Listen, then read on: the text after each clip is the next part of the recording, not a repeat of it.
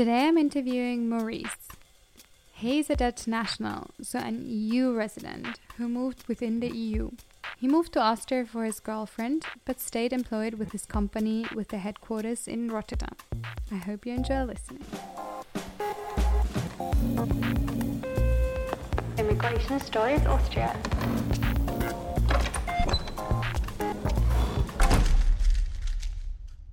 Hello Maurice, welcome to the podcast and thank you for being here. Hello, nice to be here. Thank you for the invitation. Quickly introduce yourself please and let us know why you're here. So I'm Maurice, I'm from the Netherlands and I moved here in 2021 and stuff happened and that's why I'm here, I suppose. Yeah, it's a little bit different. I mean, you're an EU resident, but something that came up in your story was how difficult it is actually for EU residents to move within the borders as well. So that's what we're here to talk about today. Yep. So let's start with the beginning. Why did you want to move to Austria? What brought you here? So my girlfriend is Austrian. We met in the Netherlands. She studied in the Netherlands. And when the COVID pandemic struck, she actually wanted to be closer to her family. And that was hard with all the COVID restrictions. So then we decided to move over. And I figured Austria's nice, Vienna's nice. Give it a go. Mm-hmm. And you like it here, huh? Yeah, I like it. It's a very nice city here in Vienna. So also what I really like is that you actually have seasons here. So in the summer it's actually warm, and in the Netherlands it's just maybe 2 days you have nice weather and then that's it. But you did trade the ocean for a landlocked country. That's true. But yeah. And bike rides might be a bit hillier as well. Yeah, that's also true. But it's also nice to have some hills around. Just an hour train ride and you're in the hills instead of in more flat country. So. Yeah, true.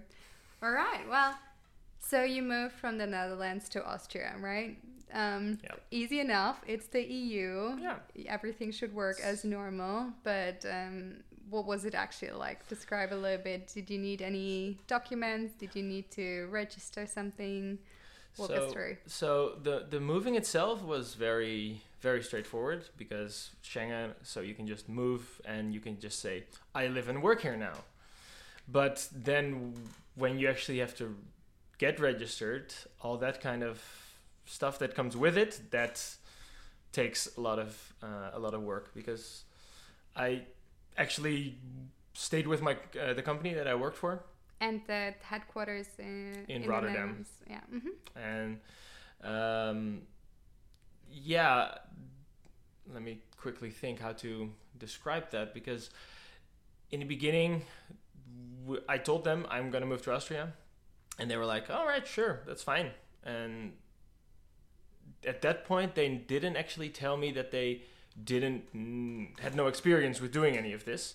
Mm-hmm. Because they had people working in other countries, so I expected they know how to handle this. Okay. But they didn't, and they didn't actually take a lot of action at that point. So when it was about 3.5 months before we were about to leave, I was like, okay, have you already done something? Do I need to give you more information? Do I have to do anything to make sure that this goes smoothly?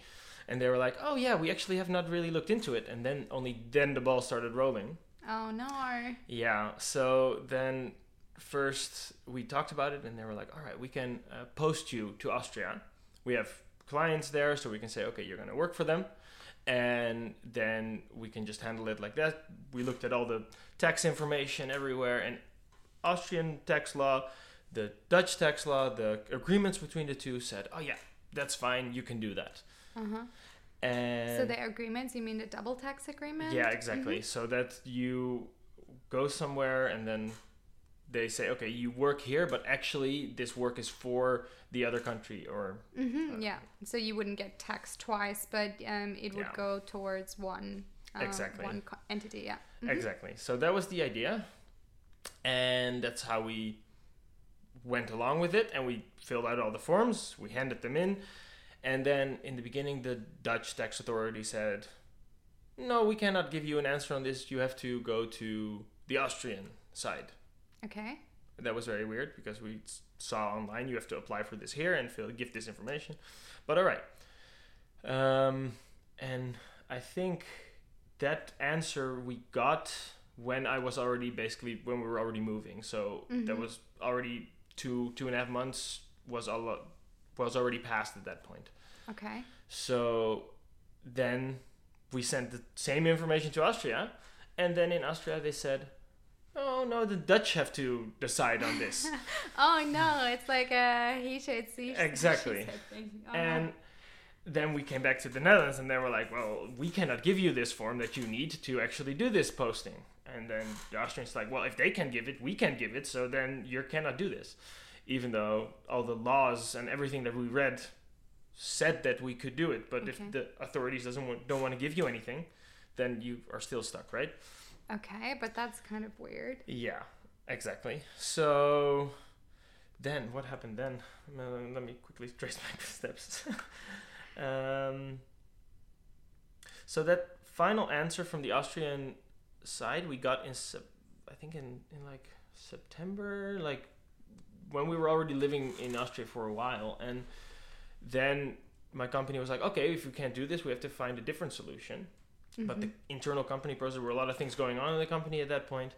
So they only got started with fixing a payroll company, so an entity to pay the taxes in Austria. And they only got started with that in November, end of the year, like towards December. So they were planning on registering you with their payrolls in Austria as an entity, as a legal entity to pay tax here. Exactly. Yes. Okay. Sorry.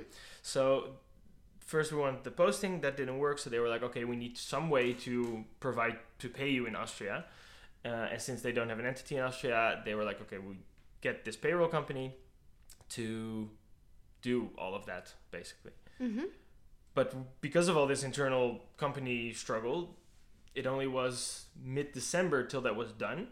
And then the payroll company still had to pick it up. And that also took another month or so. So then beginning of 2022, I finally had an Austrian contract, mid-January. But then came the whole shebang with my Dutch health insurance, because that's linked, because in Austria you pay your health taxes off your income, right, immediately. Before you get your income, it tax deducted for social security and all that kind of stuff. But in the Netherlands it's different. So in the Netherlands you get your money and then you pay to the own healthcare provider that you pick. Okay, so you get to choose your own healthcare provider. And exactly. Okay. So the thing was that because of the moving and stuff, that caused me to be not eligible for Dutch healthcare, because I moved to Austria. So they were like, well, we cannot, you don't have the right to be insured here in the Netherlands. So you had to, through the payroll provider, be insured in Austria then as well. Exactly. With your paycheck. That's what happened from 2022 on. But before, so the time between we moved and I got my payroll agreement, I had no right for the Netherlands, but I also could not pay my social security in Austria because I didn't have an Austrian employer.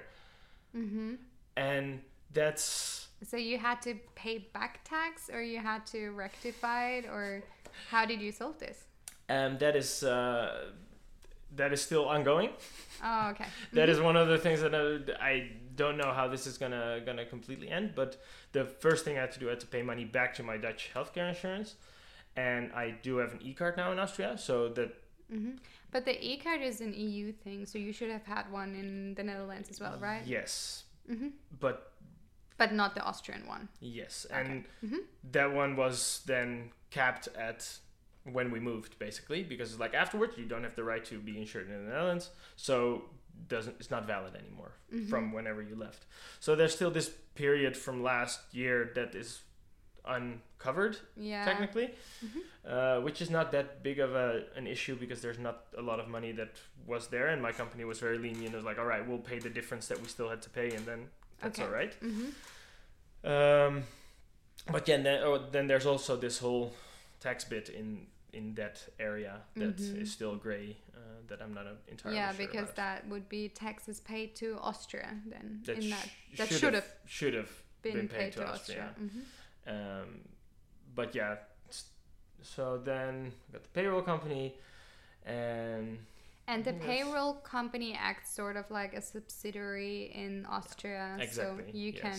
Yeah. Okay, your company can operate in Austria. Yeah. So basically, the payroll company is just a company that has entities in a lot of countries, because I think this payroll company has like 100 countries or something that they cover, and then your company hires you through that payroll company. So you get a contract with the payroll company, and the payroll company gets paid by your employer, and then you get your money through that. Sounds like you're a very valuable employee if they don't want to let you go. That's good, though. Yeah, I'm in a good sector, so that's nice.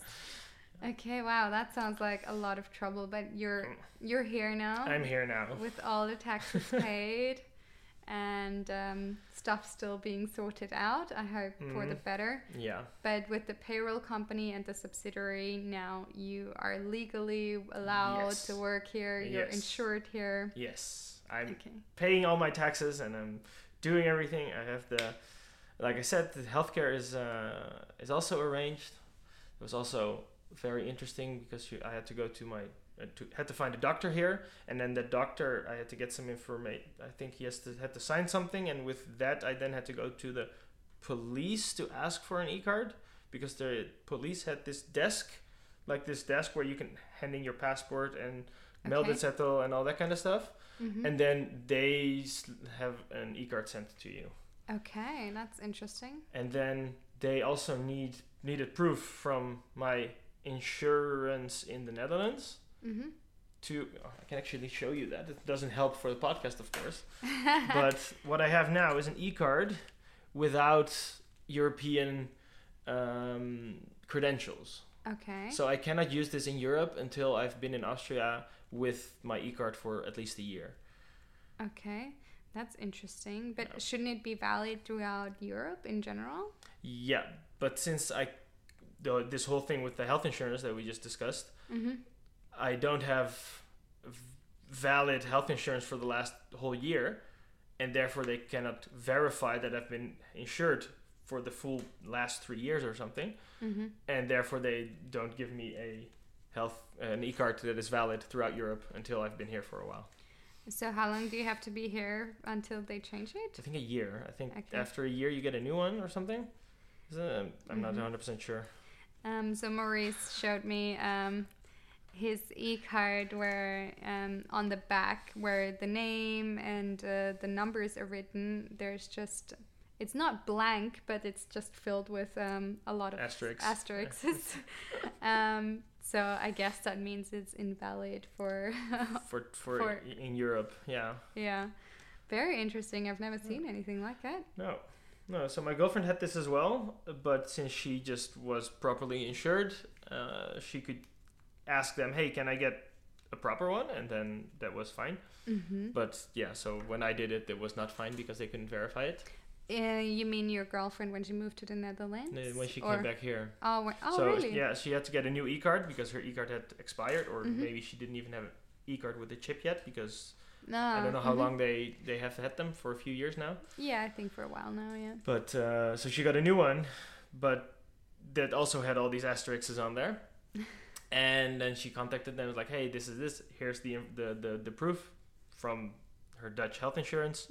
Like, okay. And then they just sent her a new e-card with all the information on there. But since my Dutch health insurance was not covering that, not saying like you were insured, because I apparently wasn't.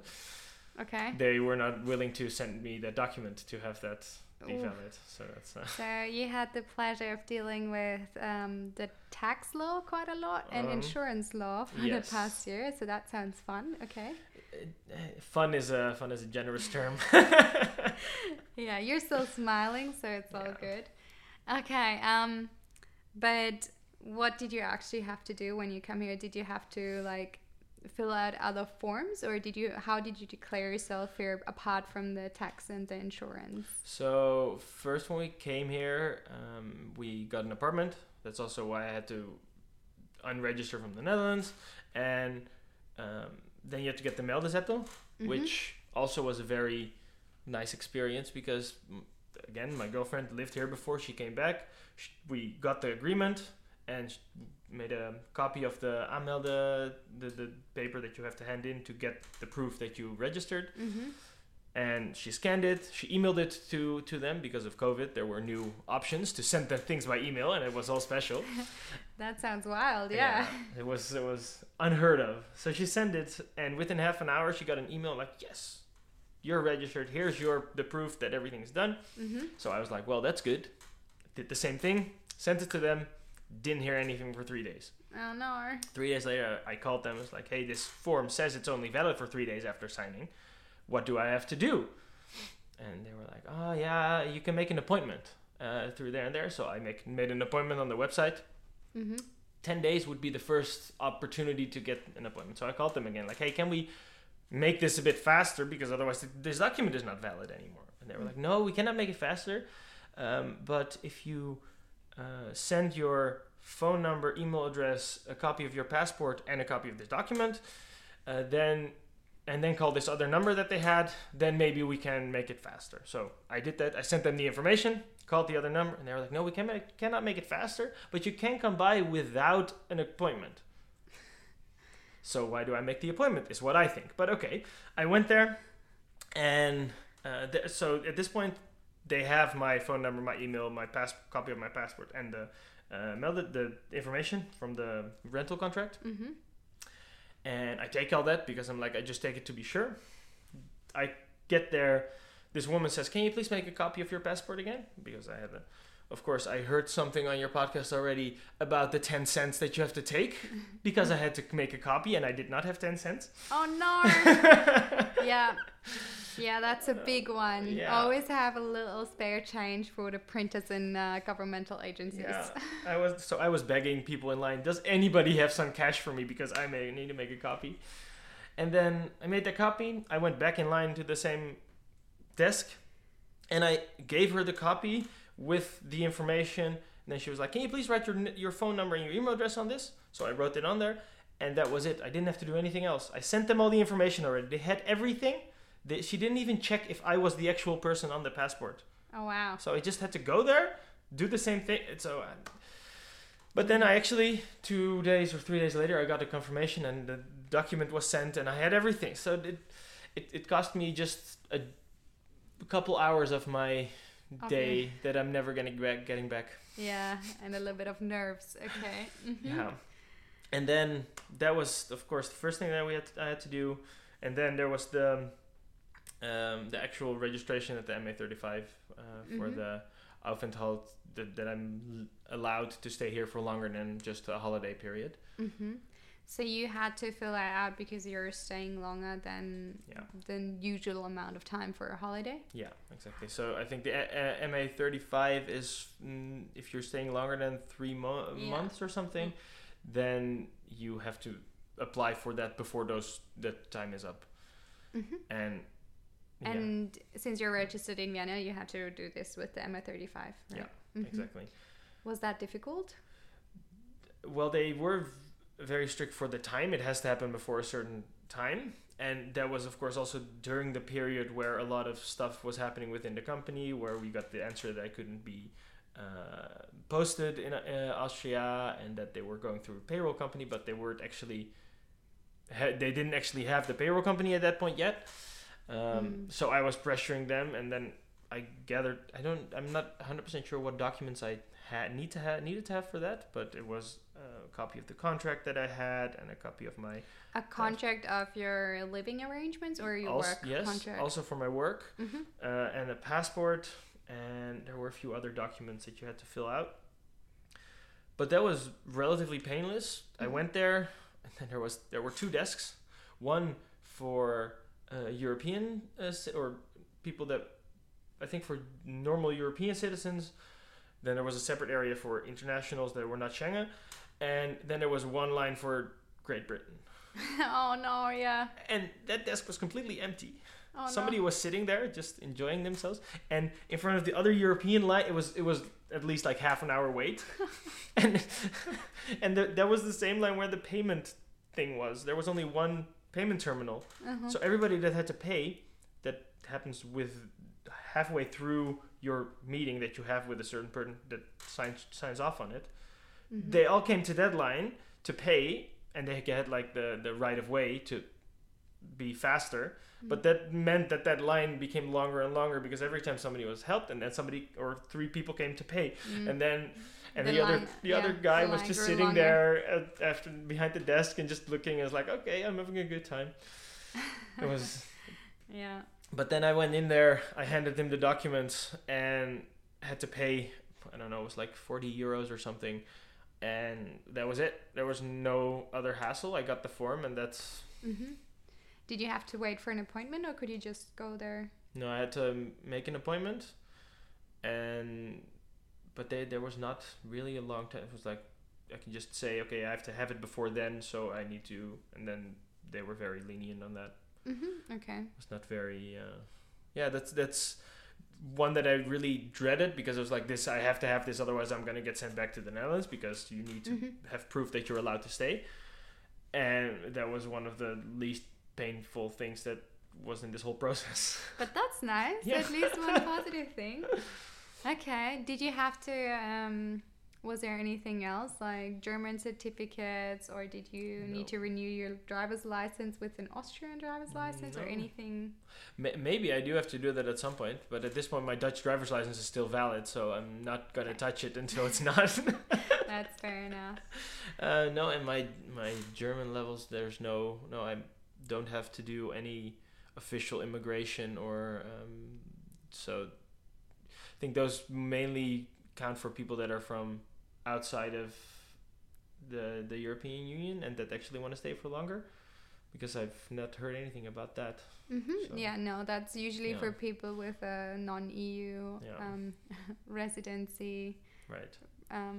Yeah, exactly. And as well, if you want to join the Austrian labor market, sometimes it's kind of required when you have, Right. for companies specifically, That they could- would like some German levels usually, because it's A proof usually of our it.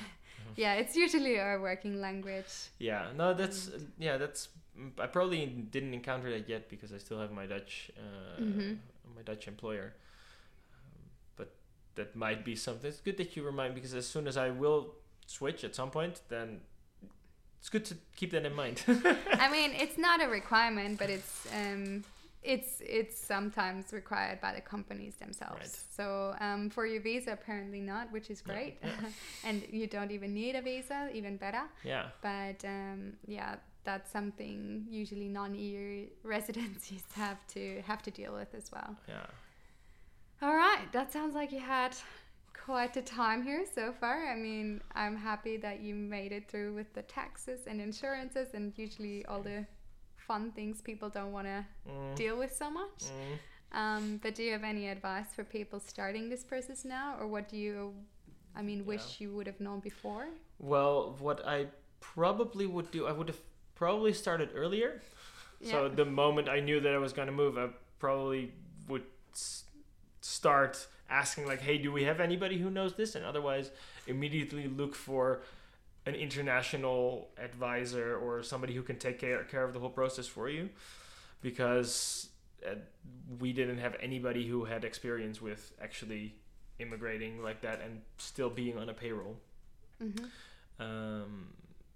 And I think that would have taken a lot of the hassle and the insecurities and the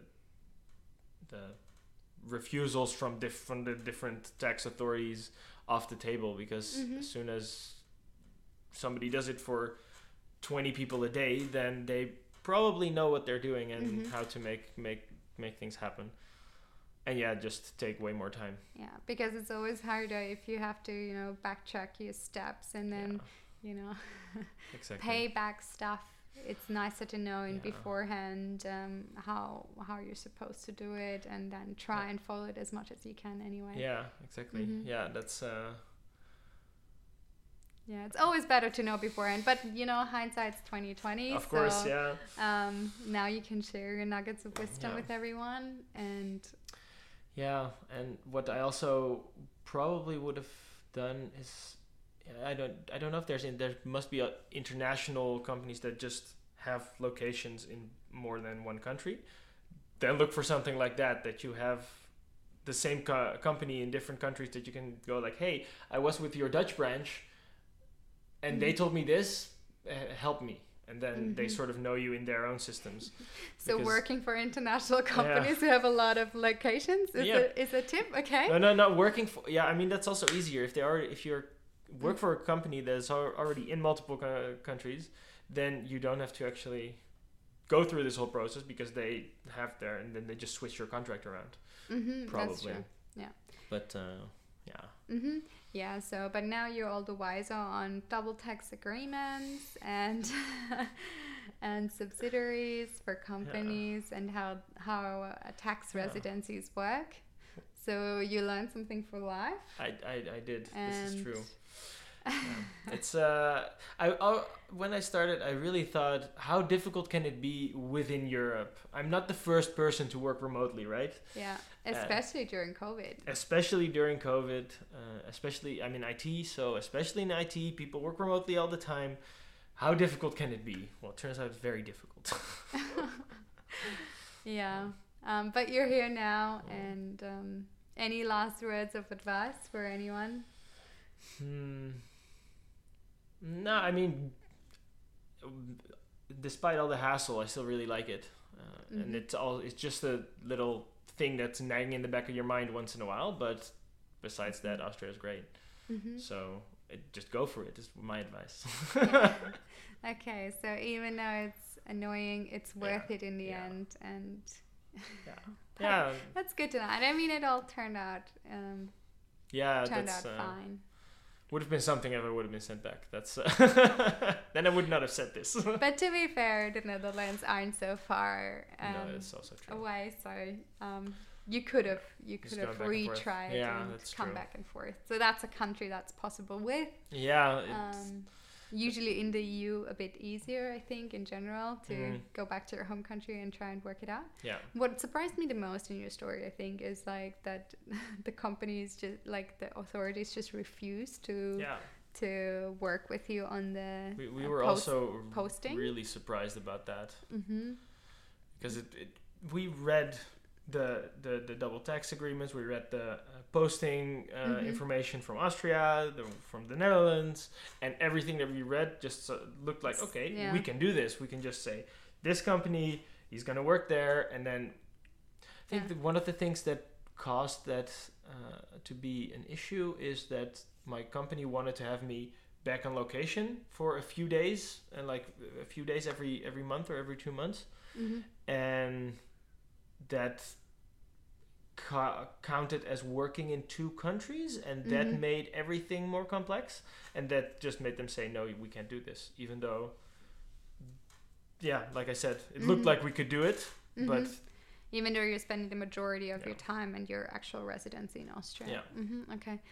Wow. So it's I'm still not 100% sure how you would do a posting. I would be very curious, just out of an interest perspective, how does one arrange this? But I'm not motivated enough to actually dive into it, because I'm not going to do it anymore. So maybe if there's somebody out there who has done this, message me. The email address, I'll say it in the end again. And then help Maurice out. But thank you so much for sharing your story. You're very welcome. Thanks for listening. If you know someone, or even are someone, whose story needs to be told, please message me under immigration.stories.austria@gmail.com. You can also find the email address in the show notes.